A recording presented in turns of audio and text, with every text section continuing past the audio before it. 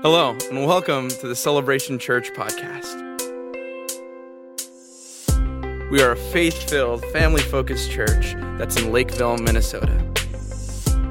In a moment, you'll be able to hear a sermon from one of our pastors. We hope that you enjoy and grow closer to God through these messages. And now, for a sermon from our lead pastor, Derrick Ross. Amen. Well, that's the end of the video, and my face hurts because Pastor Lewis just hit me in the chin with the podium. I was about to say thank you to Pastor Lewis for heading up our lobby remodel construction project, and I'll still say thanks. Can we give a big hand to Pastor Lewis and everybody that helped out with that? Awesome. It's great to be out there, and just looks like it should have always been there, in my opinion. So thanks for that. I also want to say thanks to those who helped out yesterday, staff members and people in the church for Pastor Carl Lindeland's funeral. He was the very first kids pastor here at Celebration, and we honored his life yesterday. Thank the Lord for his great ministry. And I just want to say thanks to those who came and helped out. We had students and adults all helping. We had another loaves and fish moment. You know, you heard the testimony from our Cuba trip that they had taken 75 balloons and they were making balloon animals for the kids, and I guess a couple of the balloons popped, but then somehow they had 75 balloons, a few popped, but by the end of it, they gave out balloons to 137 kids. So if you're not good at math, that means God did something that we couldn't do on our own, right? And so yesterday that happened as well with the food. We'd prepared food for 300, fried chicken, a bunch of sides, and like 425 people were at the funeral, plus those of us that were helping. And after 300 people went through the line, there was still people filled up the steps and all the way around. All the chairs and tables were full, but only like half the food was gone. And then after everybody had gone through, then all the staff and volunteers got to go through as well. And then there was leftover food. So I don't know how that worked mathematically, but praise the Lord, we're grateful for that as well. And I'm excited about that. Jack, I feel like let's not order enough chicken for anybody and just pray that God will multiply it. It's better on the budget anyway that way. So that's wonderful, but we're grateful to God for that. Well, I am starting a new series, but we're kind of picking back up where we left off last fall. In the book of Acts, we've titled it, The Church, Growing and Going. So Acts chapter 9, if you have a Bible and you're able, would you stand to your feet today? We'll put the scriptures on the screen. I'm going to read this today, beginning part of our text. Welcome to those watching and worshiping online with us. Great to be with you here week after Easter. We're picking back up Acts chapter 9. We're going to read 22 verses, but just 9 at the beginning so that you can sit back down. You know, if you grew up Catholic, you're really comfortable with stand up, sit down, stand up, sit down. I'm going to stand up the whole time though. All right, here we go. Acts chapter 9, verses 1 and following. The Bible says, meanwhile, Saul was still breathing out murderous threats against the Lord's disciples. That's a bad hombre right there, okay? He went to the high priest, asked him for letters to the synagogues in Damascus so that if he found anyone there who belonged to the way, whether men or women, he might take them as prisoners to Jerusalem. As he neared Damascus on his journey, suddenly a light from heaven flashed around him. He fell to the ground and he heard a voice say to him, Saul, Saul, why do you persecute me? Who are you, Lord? Saul asked. I'm Jesus, whom you're persecuting. Now get up and go into the city and you'll be told what you must do. The men traveling with Saul stood there speechless. They heard the sound, but they didn't see anyone.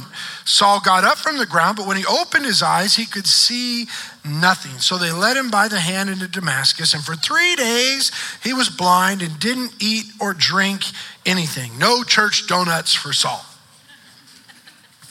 Just to bring clarity, I would like to highlight for Pastor Lewis that a donut is not healthy, even if it comes from wheat that came from the ground. It's important that he understands good theology. All right, we're talking about supernatural encounters. Let's pray together. Heavenly Father, we thank you that we have opportunity to come into your presence. Your word tells us that we can come boldly to your throne room. We can approach your throne of grace with confidence because of the finished work of Jesus Christ. So we ask now, Holy Spirit, give us ears to hear what you're saying. Help us all become more like Jesus. And we ask it in that mighty name. And everybody said, amen. Amen. You may be seated.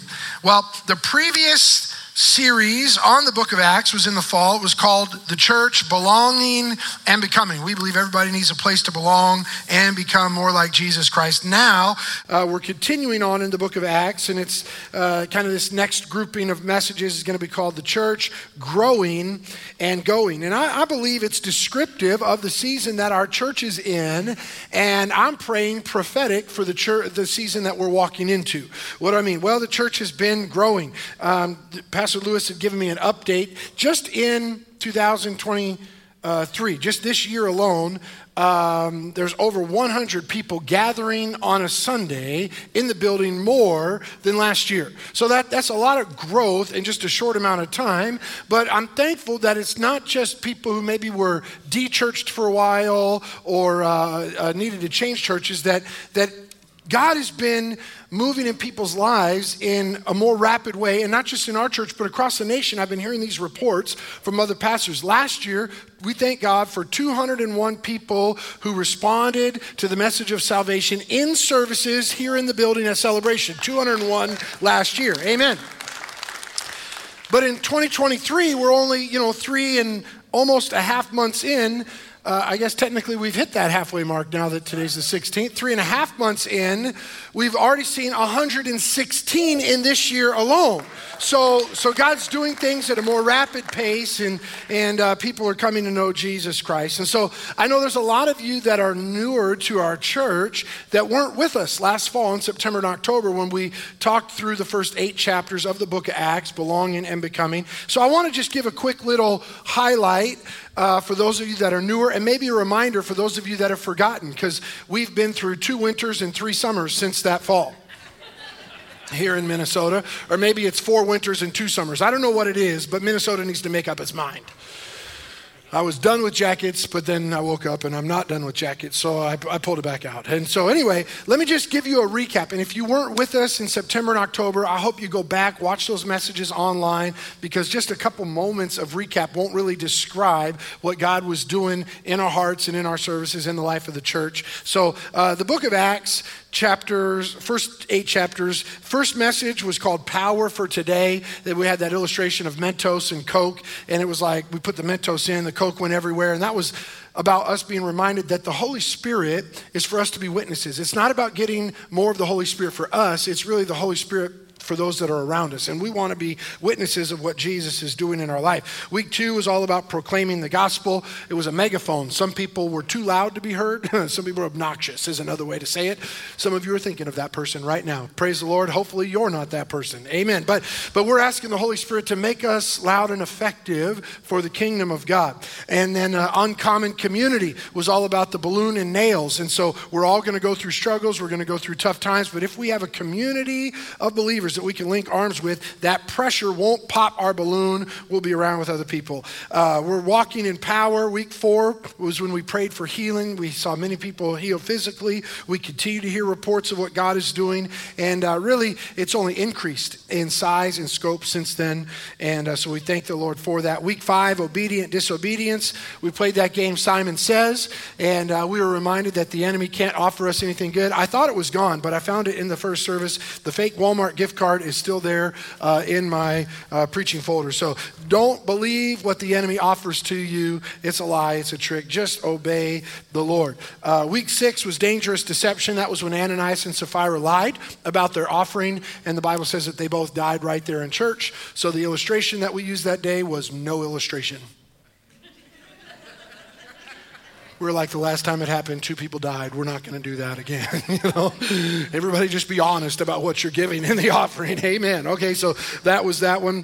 Week number 7, planning for problems. That was all about leadership structure that would help make sure that everybody can receive ministry. And then week number 8 was called church growth, and we celebrated with water baptisms on a 5th Sunday then. And so that's coming up in 2 weeks as well. So today we're back in the book of Acts, and we're on chapter 9. Now this chapter that we just began to read, and I'll read more verses from, contains the most pivotal conversion in the entire New Testament. Saul was radically transformed we would hear that he becomes Paul, and God would use him to write like half of the New Testament, 13, maybe 14 books in the New Testament out of 27. So pretty cool. And today we're talking about supernatural encounters. Salvation is the greatest miracle of all. And this is the account when Saul was radically saved. And then we're also going to hear some testimonies from some of our staff members about how God used other people to bring them to faith in Jesus Christ. And I believe you'll be encouraged when you hear that. So hopefully you got a note sheet, and I got 3 points and a closing statement, which is kind of like a fourth point, but it didn't fit stylistically with the first 3 points, so I made it a closing statement. That's just the truth of how it happened. Number one, God can save that one. I've bolded, I've emphasized it, I've capitalized the word that, and I want to emphasize the word that here this morning. I believe every Christian, especially those in this service, the ones at first service, I'm not so sure about. I'm kidding. I told them the same thing about you. I believe every Christian would say that they believe John 3:16, for God so loved the world, that God loves everybody. Amen. 4 of you agree with that verse. Okay, I undersold your belief in the Bible. Even in my own mind, right? That whoever believes, that's what we believe, right? That Jesus died for everybody, that whoever believes in him, you can't believe what you want, you can't believe it the way you want it to be or prefer it to be. You got to believe in Jesus. He is the only way, he is the only truth, and he is the only life, but whoever believes in him, you're not going to perish, but you're going to have everlasting life. Can I get a good amen? Amen. So most of you believe that. I believe every Christian, would say they believe it, but it really is more of like a macro belief. We believe it from 30,000 feet. God loves the world. We see that planet, it's recognized. But when we zoom in and it goes from the world to a country, to a state, to a neighborhood, to a person, when Google Earth zooms into the face of that one, we're less convinced. Half of you are honest about that, being less convinced. But the truth is, all of us can think of someone that we're not really sure. Now, growing up in church, I'm fifth generation Assemblies of God pastor. I grew up going to Sunday school, and I would hear these illustrations about Saul, that he was the worst dude of his day, right? He was breathing out murderous threats against the people of God. That is a bad dude. And they would say, think of the worst person in the world. Now, when I was younger, that was Saddam Hussein.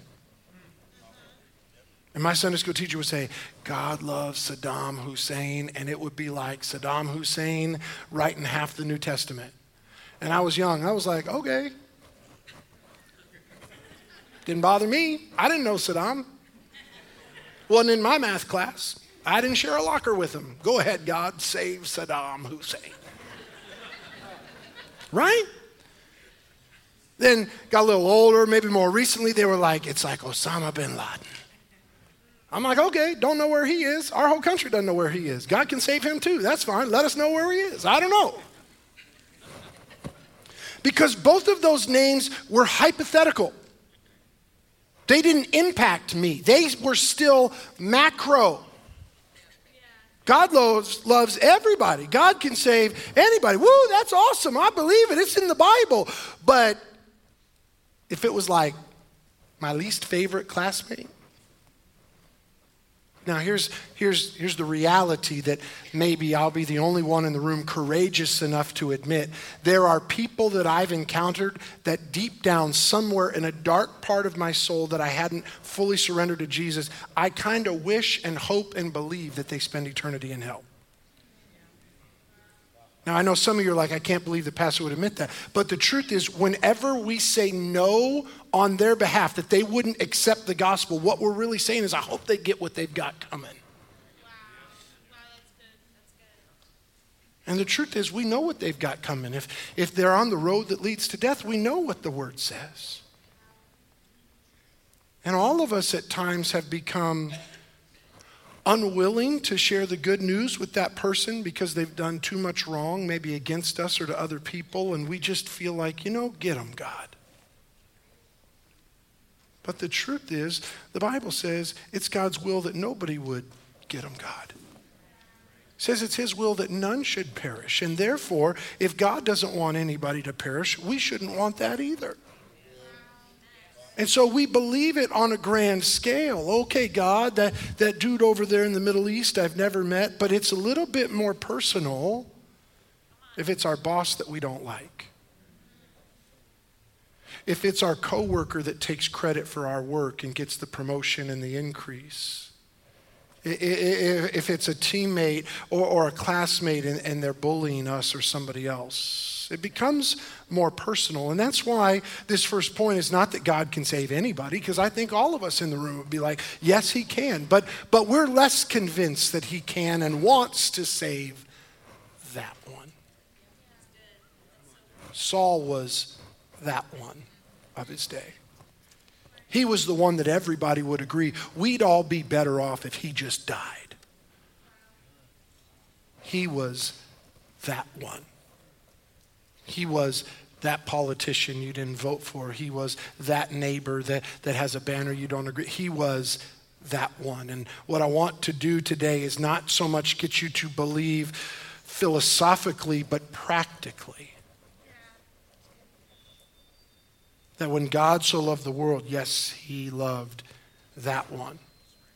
And really the way that we're reminded that he loves that one is that we remind ourselves we're not that different from that one either.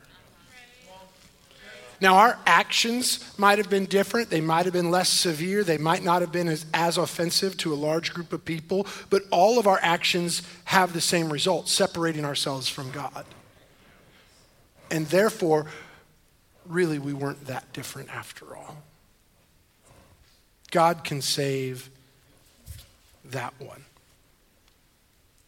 So I wonder how we would act if we really believed that God could save that one. I don't mean believe it philosophically, I mean believe it practically. If we really believed it. You know, one of the things that I love about a prayer gathering every Wednesday night, and I get to see the emails before, but one of our members that comes to the first service, his name is David Entler, and every Friday night he goes out witnessing, asking the Holy Spirit to let him meet somebody that needs it. And we get to pray for these different people, their names, as he gives them a Gospel of John and talks with them. And, you know, if you've never gotten the privilege to share Jesus with somebody for the very first time, I want you to know there's something uniquely exciting about sharing the good news with people who've never heard about Jesus before.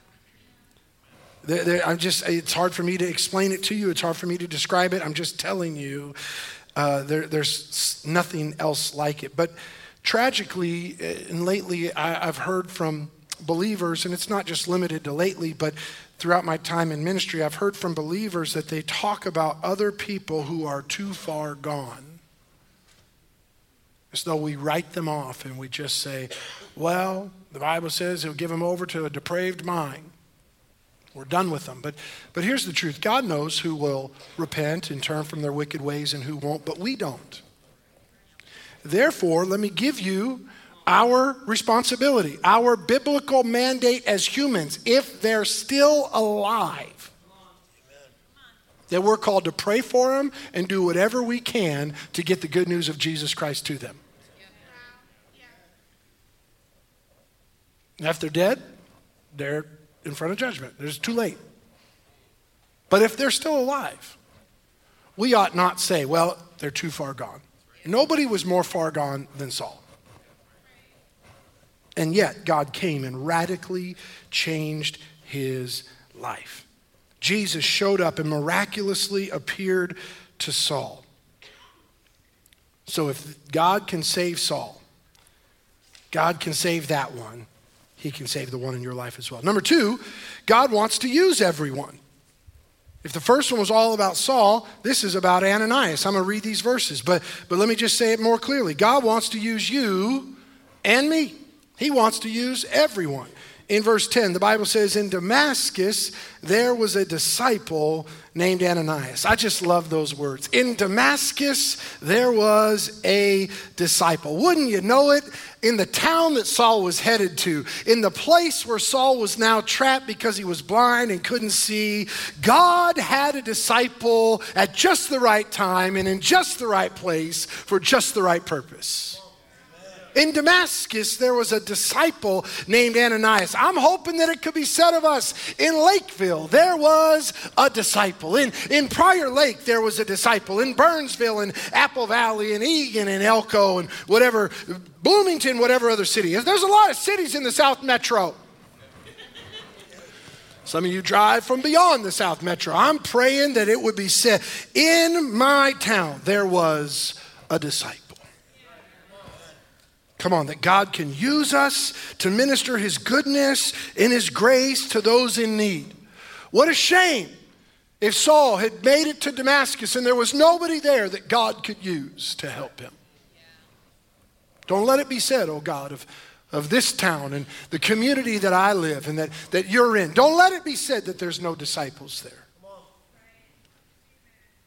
But there's a man, there's a woman who's willing to be used by God to administer the gospel to those in need. In Damascus, there was a disciple named Ananias, and the Lord called to him in a vision, Ananias. Yes, Lord, he answered. The Lord said to him, go to the house of Judas and Straight Street and ask for a man from Tarsus named Saul, for he's praying. In a vision, he's seen a man named Ananias come and place his hands on him to restore his sight. Oh, come on. That's a prophetic word right there. That's a specific prophetic word. I'm believing that God will give us words like that. Amen? But how many people know you can get a word like that and still ask God for more proof? Some of us are like, okay, God, give me a sign. We get a sign and we're like, how about another one? And another one. Send it to somebody else. You know what I mean? Like, this is crazy. So many times we want more and more info, and I'm praying that we would be people who would trust the voice of the Lord so much we wouldn't need more specifics, but we just go on a nudge. But I'm thankful he'll give specifics, but notice the human condition. Even for a disciple named Ananias, he was like, are you sure, God? Well, it didn't sound like he was being vague. It didn't sound like he was confused. He said, let me remind you, Ananias, go to the house of Judas. Weird name after the whole Jesus crucified thing, right? You know what I'm saying? Go to the house of Judas on Straight Street. Ask for a man from Tarsus named Saul. He'll be praying in a vision. He had a man named Ananias. That's you. You're wearing a name tag, and place his hands on him to restore his sight. Wow. So he had to go to a certain house on a certain street for a certain man, sent by another certain man with a certain condition. That's a specific word from the Lord. And what did Ananias say? Are you sure? Are you for real, God? He said, Lord, I've heard many reports about this man and all the harm he's done to your holy people in Jerusalem, and he's come here with the authority from the chief priest to arrest all who call on your name. Can you imagine if God looked at Ananias and he was like, oh no, I didn't realize that. Are you serious? He's a bad dude? No way. God's like, I know. That's why I had to give you all this information. Because if he was a nice guy, I'd be like, hey, go tell a nice person. And I would be like, send me, Lord. But this was a dude who was arresting Christians. So what was Ananias saying? I will risk my personal safety for the call of God on my life. God was like, yeah, I know what he's done, but I know what I'm going to do so you can go. I pray we get specific and prophetic words, but we shouldn't wait for that much detail, that we can just trust the voice of the Lord. So I believe God wants to use everyone. But you know, tragically, not everyone wants God to use them. Yeah, there are many times in our life where we're like, God, send somebody else. I'm busy, it would inconvenience me, or I just don't really like that person. I receive your silence, as in the first, as agreeance. He goes on to say, but the Lord said to Ananias, go. This man is my chosen instrument to proclaim my name to the Gentiles and their kings and to all the people of Israel. He said, I know what he's done, but I know what I'm going to do. This is going to be a massive change for my kingdom, he says. In verse 16, I don't know if this encouraged Ananias in a different way, but he says, I'll show him how much he must suffer for my name. Ananias is like, all right, God, I'm in. Let's ride. I don't know, but anyway, I'm sure all of us would say, I want God to use me.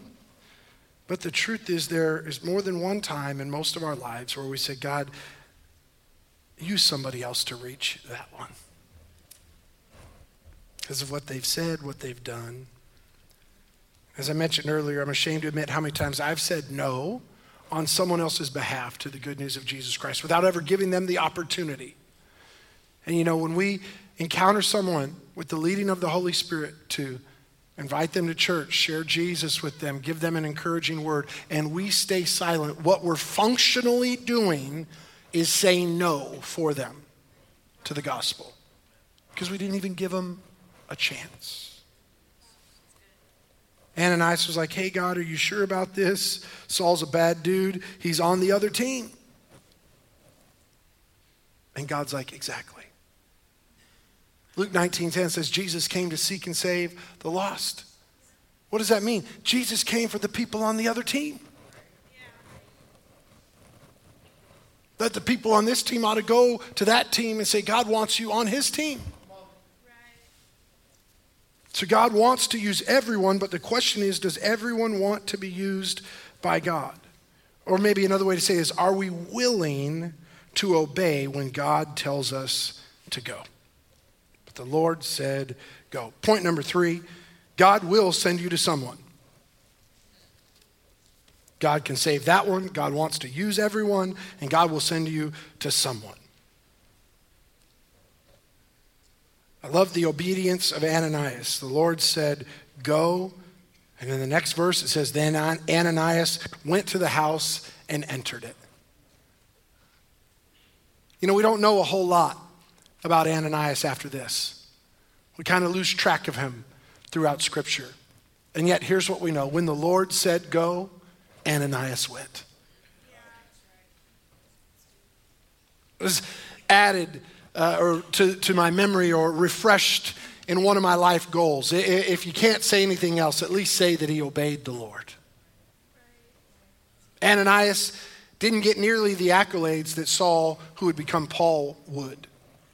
God would use Paul to write half the New Testament, to instruct the daily life of the local church in ways that no other human would. After this, we kind of lose track of Ananias. But what a powerful statement that the Lord said, go, and Ananias went. Oh, that we'd have men and women like Ananias, who when the Lord would say go, they'd simply obey. Then Ananias went to the house and entered it, and placing his hands on Saul, he said, Brother Saul, notice the shift that had already happened in his heart. Yeah. Words matter, friends. Yes. And as long as we speak unkindly about them, we probably won't welcome them with us. And Ananias showed up on the scene, been moved by God, and he called him Brother Saul. The Lord Jesus, who appeared to you on the road as you were coming here, has sent me so that you may see again and be filled with the Holy Spirit. Immediately, something like scales fell from Saul's eyes and he could see again. He got up and was baptized, and after taking some food, it was not a church donut. He regained his strength. If it said he got diabetes, then we would know it was a church donut. But it said he regained his strength. So maybe it was asparagus. I don't know. Probably wasn't. It's not in my notes. Why am I talking about it? Because Pastor Lewis had a donut. All right, back to the Bible. When we say yes to what God asks us to do, we can be confident that he'll allow us to be part of his miracles. This is what happened. Ananias got to be part of the miracle. He laid his hands on him and he prayed for him, and Saul's sight was restored. Now, here's what I believe. I don't know that I can fully prove it in this text, but I think in the whole of Scripture I can. If Ananias had said no to God, God would have used somebody else to bring that miracle to Saul. So Ananias is really the only one that would have missed out on the miracle. God was going to get the miracle to Saul one way or another. So if we are like Ananias and we have already surrendered our life to Jesus, the question is, will we say yes and get to be part of incredible miracles, or will we say no and miss out? I want to be somebody who says yes and gets to be part of what God is doing. The Bible says that he went to him, he laid his hands on him, and his sight was restored. Now, how many people know if you go pray for somebody who's blind and now they see, you're like, who can I pray for next? The only people that don't want to pray for somebody else are the people who haven't prayed for anybody.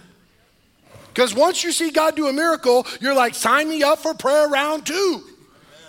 This is awesome. I don't need to watch my TV show. I want to pray for somebody else. There's nothing wrong with watching your TV show, but if you have opportunity to partner with God and see miracles take place, it's way better than what CBS or Fox or NBC has to offer anyway. This is life change. It's miracles. He went and he laid his hands on him. The scales fell off his eyes and he was filled with the Holy Spirit. That's awesome. All of a sudden, Ananias didn't have an enemy. He had a brother. He had a co-laborer for Christ. This is incredible. Then the Bible says he got up and was baptized.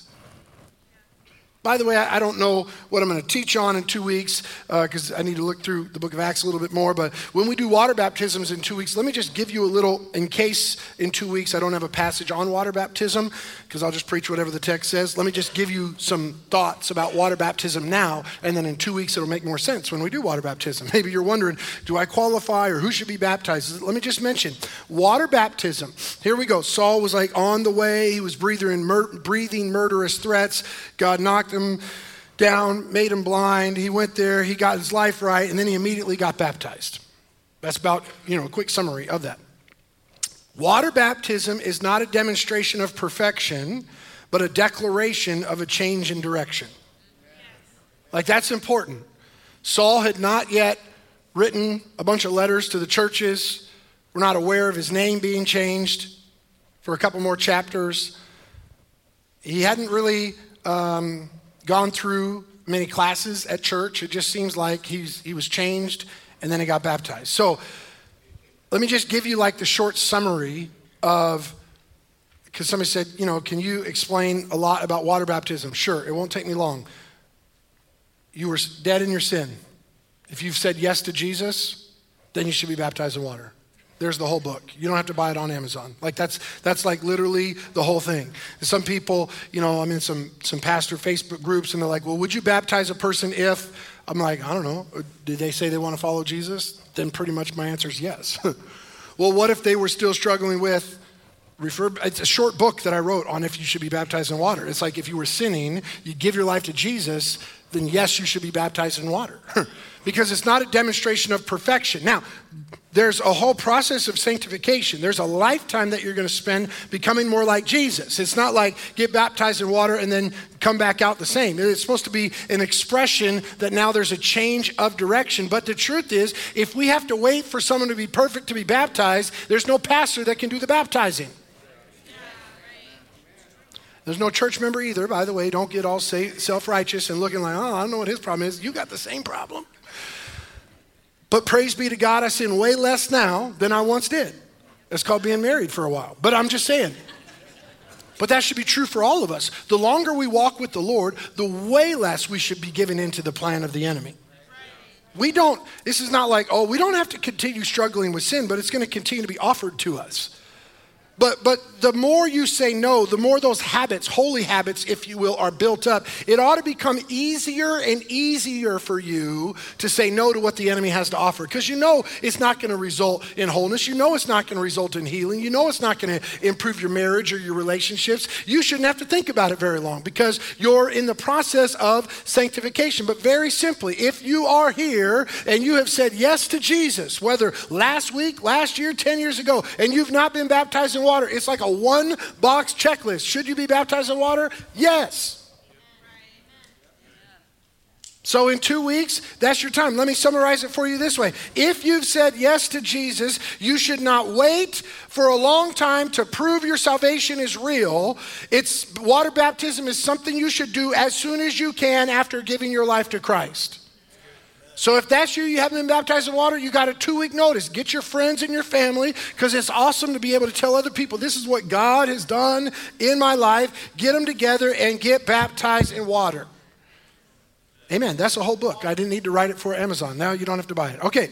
Now let me also just say, Pastor Lewis, that's right, he mentioned it. I was trying to think. Anyway, Pastor Lewis just mentioned this Wednesday, we've got Alpha coming up. That's an awesome time to learn more about this thing called following Jesus, Christianity. 6:45, same time, Family Ministries. It's great. And another thing that we have coming out, I think in like 2 weeks, Pastor Josiah, Pastor David have been working on it a lot, is something that I referenced last week. And we talked a little bit at men's breakfast, something called First 30.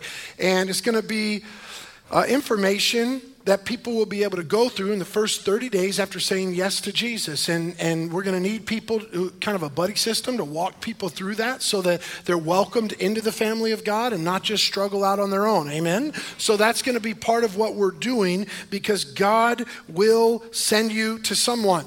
And God may use Pastor Josiah to send you to someone. Or Pastor David, for sure, but that's what we're going to do. We're going to say, yes, we want to be used by God like Ananias was to bring about that change in other people's lives. So as we're praying for God to send revival right here to our church and across the South Metro, all over our state and around the world, we need to get ready to walk with those who are coming to faith in Christ so that they are going from a decision to a disciple. So we're going to need the help of everybody. And then finally, I close with this, and those staff members can begin to get ready. I'll call you up in a second. The least expected can become the most effective. This was something Pastor Josh mentioned as he gets to share on this passage a lot at schools when he gets to go in and share his testimony. And the least expected can become the most effective. I had to just leave it as he said it and make it the closing statement since it didn't fit the format of the other points. But Bible says this: Saul spent several days with the disciples in Damascus. There's that buddy system. Now, Saul knew a lot. He was like probably the highest trained religious scholar in his day. And so his process, first 30, was only a few days, but he was Saul. We're not, so we're going to go a little bit longer. At once, he began to preach in the synagogues that Jesus is the Son of God. All those who heard him were astonished and asked, isn't this the man that raised havoc in Jerusalem among those who call on his name? Like, hasn't he come here to take them prisoners to the chief priests? They were confused. But it was a notice difference. We still believe that God can radically change people in just a moment, and they can go from destroying or trying to destroy the kingdom of God to being used to build up the kingdom of God. Verse 22, yet Saul grew more and more powerful and baffled the Jews living in Damascus by proving that Jesus is the Messiah. I just love it when God radically transforms people's lives and everybody takes note that something is different. Come on, Saul was the baddest of the bad in his day, and everybody was like, wow, what has taken place? And I'm so grateful for that. So I'm going to ask some of our staff members, Jack, can join these pastors and come up here.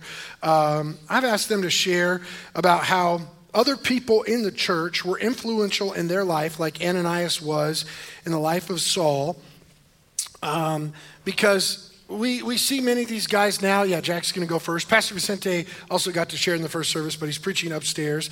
And Pastor Vicente shared about this guy named Tim, who 23 years ago invited Vicente to Celebration Church. Vicente was dead in his sin.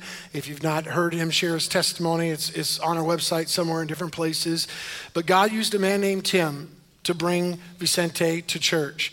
And Vicente came, met the Lord Jesus Christ, was radically transformed, changed from the inside out. Now today he serves as a pastor. God's given him great favor, not only in our church, but within our fellowship. He's a leader of leaders, but it all comes back to one man named Tim, who, like Ananias, had the courage to obey what God had asked him to do and simply invited Vicente to come. See, we see Vicente, we see these staff members now, and we're like, we love them, and we even like them now.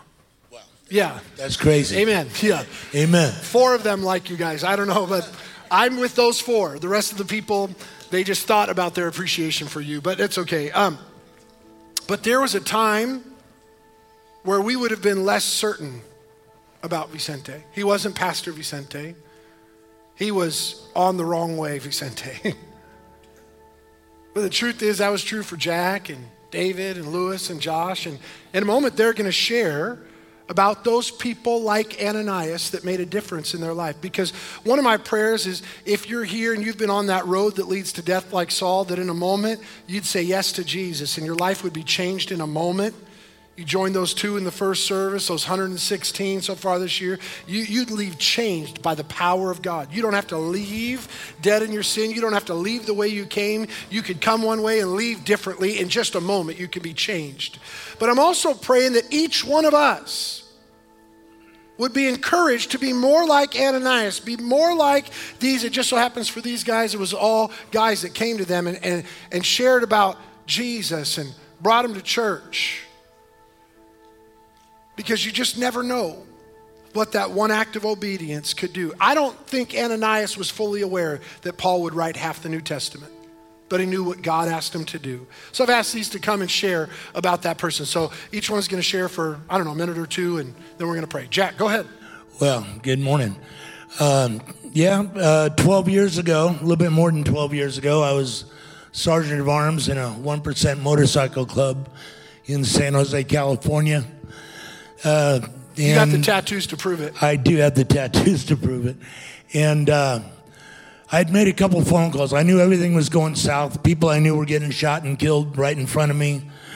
At some point, I called my brother, who was a pastor at this church at the time. And I had already called a couple other family members who said, yeah, you ain't coming here. And then I said, okay, well, I need to go somewhere. And my brother said, you know what? If you get here, we'll find you a safe place to be.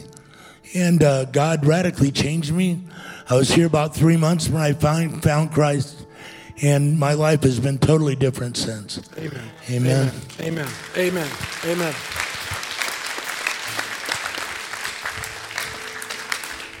I wasn't born here in the States. Some of you guys might be able to tell by the way I speak English. But I wasn't born here. Not the way you look? Yep, not the way I look. Okay, got it.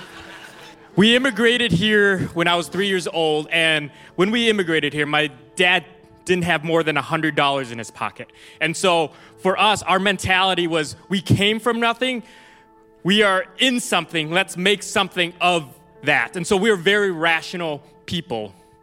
And so growing up, I always lived in this rational mindset. It wasn't until 2008 when in a science class, of all places, I sat next to a friend of mine, this was my junior year.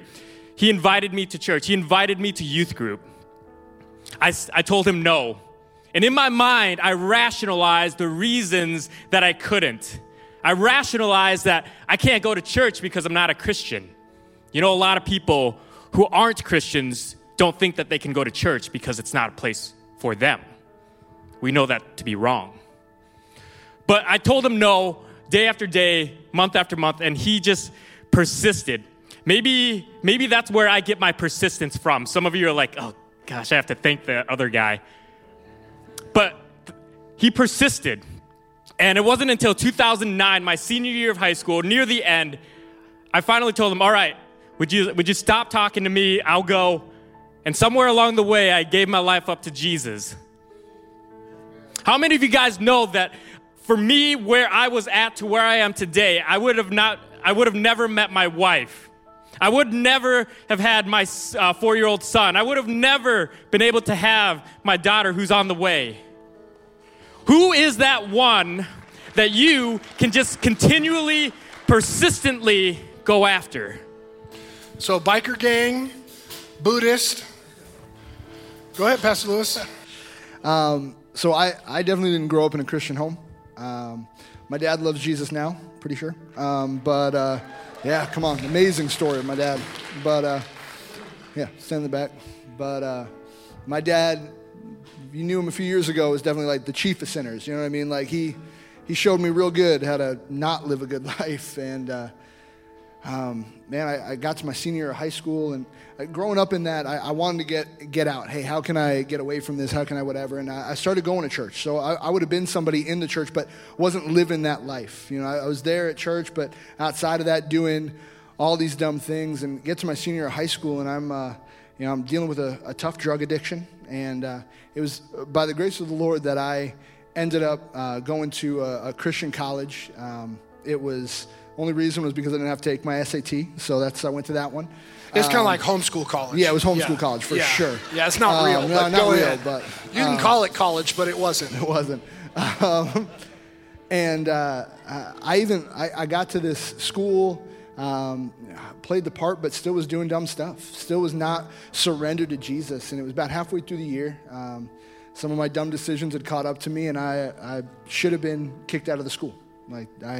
The director had every right, and I'm sitting in his office, and I can remember Pastor Art, our director, he looks at me, he's like, Lewis, I should kick you out. I have every right, but God wants to do something in you, and I want to help you.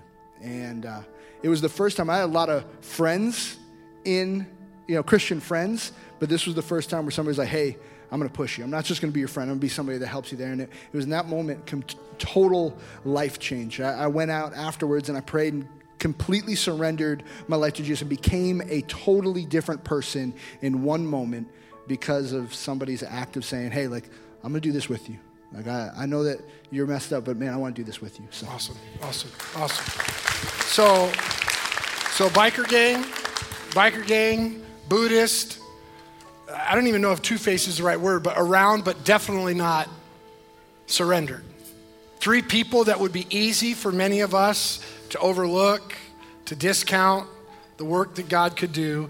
And then Pastor Josh. Yeah, God takes the least expected. I'm kind of the Minnesota story. So I grew up in South St. Paul, Minnesota, and I was always in the athlete circle. And in the athlete circle, like, I didn't know anyone that followed Jesus or like really sold out to the Bible. And it was like excited about it and joyful about it and relatable with it. And so it wasn't until my freshman year of college, I went to go play college football at Concordia St. Paul, so stayed in Minnesota. And I was placed with a roommate named Jordan. And this was the first Christian I ever met that was like relatable. And we ended up becoming best friends. It was kind of that awkward relationship because I didn't follow Jesus the way that he did. And I always kind of made fun of him for his Christianity. And eventually I had this revelation moment with Jesus. So like he would always invite me to church, invite me to this Bible study at Bethel at the time. And I always said no. But then I had this revelation moment my junior year of college. And I had this experience with Jesus in my apartment room. And I couldn't deny God's existence at that point. But I don't know where I'd be because at that point I was going through like just suicidal thoughts, depression, anxiety. I didn't have any answers. I didn't have any answers for eternity, where I was going to go when I die, all this kind of stuff. And but I had this moment, this revelation moment, and then I luckily had, by the grace of God, an Ananias to turn to, who was my roommate at the time, and his name was Jordan Still, that from freshman year all the way to junior year. And I turned to him and was able to open up and say, hey, I'm struggling with all this. I want to take my life. I don't know why to live. I don't want to go any further. And he eventually brought me to Lifeway Christian Bookstore, brought me a Bible, a study Bible, my first Bible, and a devotional book, and all this stuff that I just started devouring. And truth was just setting me free. And he walked alongside of me and got me connected to a church and a pastor. And here I am today. And I don't think I'd be here without an Ananias named Jordan in my life. So.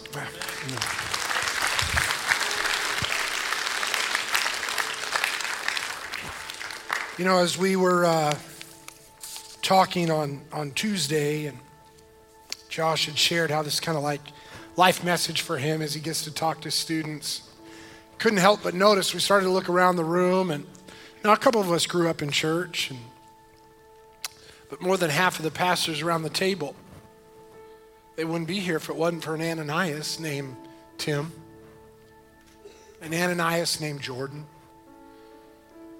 Ananias in science class, and Ananias in Florida. And I was just thinking, God, thank you for those men named Ananias. Because this church, our team would look way different, but let's take a bigger view. How many of us in the room can trace back that we're here today because there was someone named Ananias?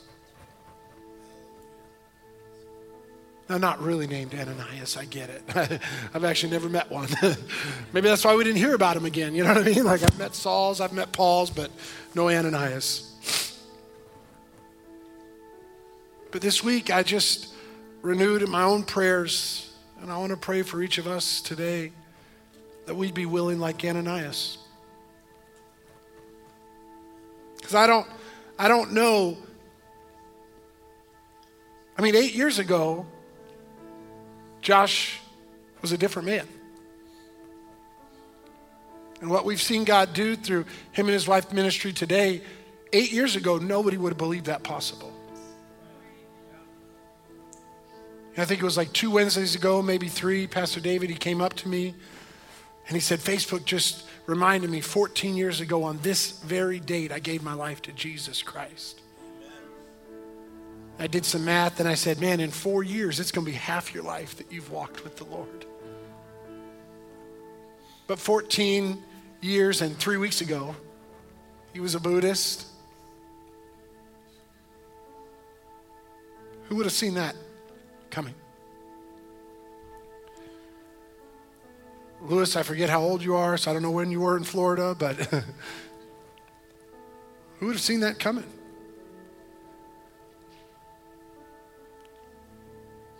Vicente, 23 years ago.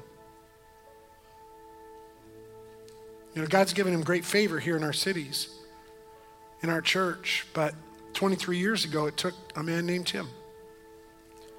Now, God was at work. His Holy Spirit was doing what only he can do, but Tim came along and he partnered with the Holy Spirit. And I know my life is better because of those Ananiases named Tim and Jordan. And so I'm praying that we would be Ananias for somebody else. It's really my simple prayer. Sure, there's opportunities, specific things we can sign up for, but just a willingness to be used by God. Because we can celebrate the gifts that God has given to our church, but I can't deny you the truth that it sounds like 13 years ago, I probably wouldn't have had a whole lot of conversations with Jack. My calendar doesn't really have a whole lot of sergeant of arms of motorcycle clubs. It's a gang allegedly, but it's a club officially. Different prison sentences is what he told me, okay. Government views them differently if it's a club, okay.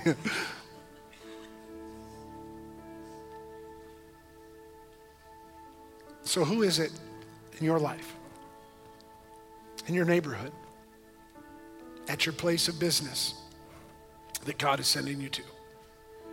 That he'll allow you to come alongside.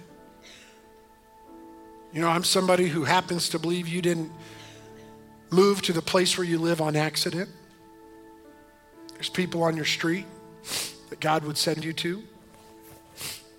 I'm somebody that doesn't believe that your place of employment is by accident, that there are people that you work with that God will send you to. And I'm praying for Ananiases today. I'm praying that we would be Ananiases. Because we just never know what God will do. In fact, let's not limit somebody else's godly potential because of our narrow perspective. 13 years ago, Jack didn't really look like somebody we'd want helping out with little kids during the week. You really were the least expected. He passes background check, leave him alone. Just had to clarify that for everybody. Let's be Ananiases. To go and minister the gospel, the good news of Jesus Christ, to the people that God's already at work in. Because we never know what 8 years or 12 years or 14 years or 23 years, we just don't really know what God can do in their life. And the amount of people. Again, we don't know a whole lot about Ananias. But we know God used him to go reach Saul. So I'm praying that would be true for us. Amen? Would you bow your head and close your eyes here this morning? I want to pray for us. But I want to pray for you individually and corporately. Maybe you're here. If you say you're a lot closer to Saul than you are Ananias, if you've been on the road that leads to death, you've been living a life of sin, you're not right with God, but you want to be. Maybe your story would sound a lot more like some of these staff members from a decade or two ago. If you're here or watching online, we've got prayer partners standing by ready to pray with you. But if you're here and you say there's sin in my life, I want to be forgiven. I want to be set free by the power of God. I want to be changed, just like Saul was in just a moment. I want to pray for you in a moment. I'm going to count to 3. I'm going to ask you to lift your hand and you can put it back down. I'm going to pray for everybody, but I want to pray for you specifically here today, that you'd leave different than when you came. And I'm also going to pray for us all that we'd be encouraged to go and be Ananias to somebody else. But if that's you, I'm going to count to 3. If you say you're not right with God, but you want to be, been stuck in your sin. The Bible says all of us have sinned. We've fallen short of the glory of God. If you were to die today, you'd be separated from him forever. But thanks be to God, you don't have to stay dead in your sin. The Bible says he offers you the gift of eternal life with him. You can be forgiven today.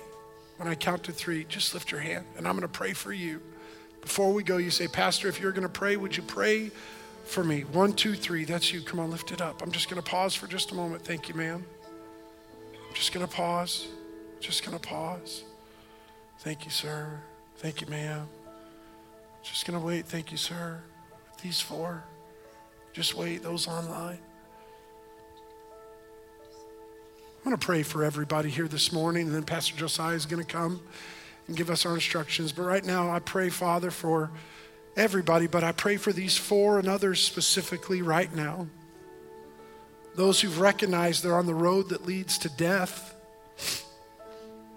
They admit they've got a sin problem that's causing them separation from you.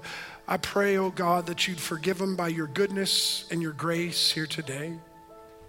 Change them from the inside out. Just like you did with Saul. He'd spent his life going one way in one direction, and in a moment, everything changed. So today I pray for these and others that they'd be forgiven of their sin, that they'd invite you to come and take over leadership of their life. The Bible tells us, Holy Spirit, that you'll come in and make this place your temple, the place where you'll dwell. So I pray, Holy Spirit, have your way in each and every one of them today. Thank you for making them new. I pray also for every person here watching online. Make us willing participants in your story like Ananias and Saul.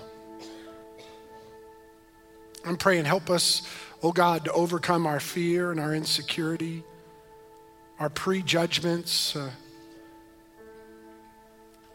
Help us to simply say yes. May it be said of us that when the Lord said go, we went and we were used by you.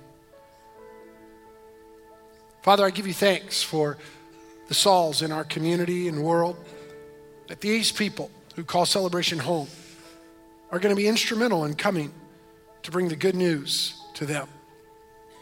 Father, we know the work that you're doing, you've only just begun, and so we continue to pray for greatest harvest of souls that we've ever been blessed to participate in. We thank you for allowing us to be used by you, and we thank you in Jesus' name. Amen.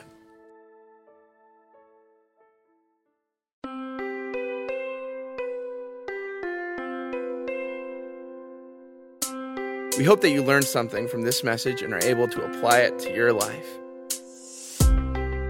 If you gave your life to Jesus for the first time or for the 10th time, please reach out to us on Facebook or email us at info@celebrationchurch.net. Thank you for listening. We'll see you again next week.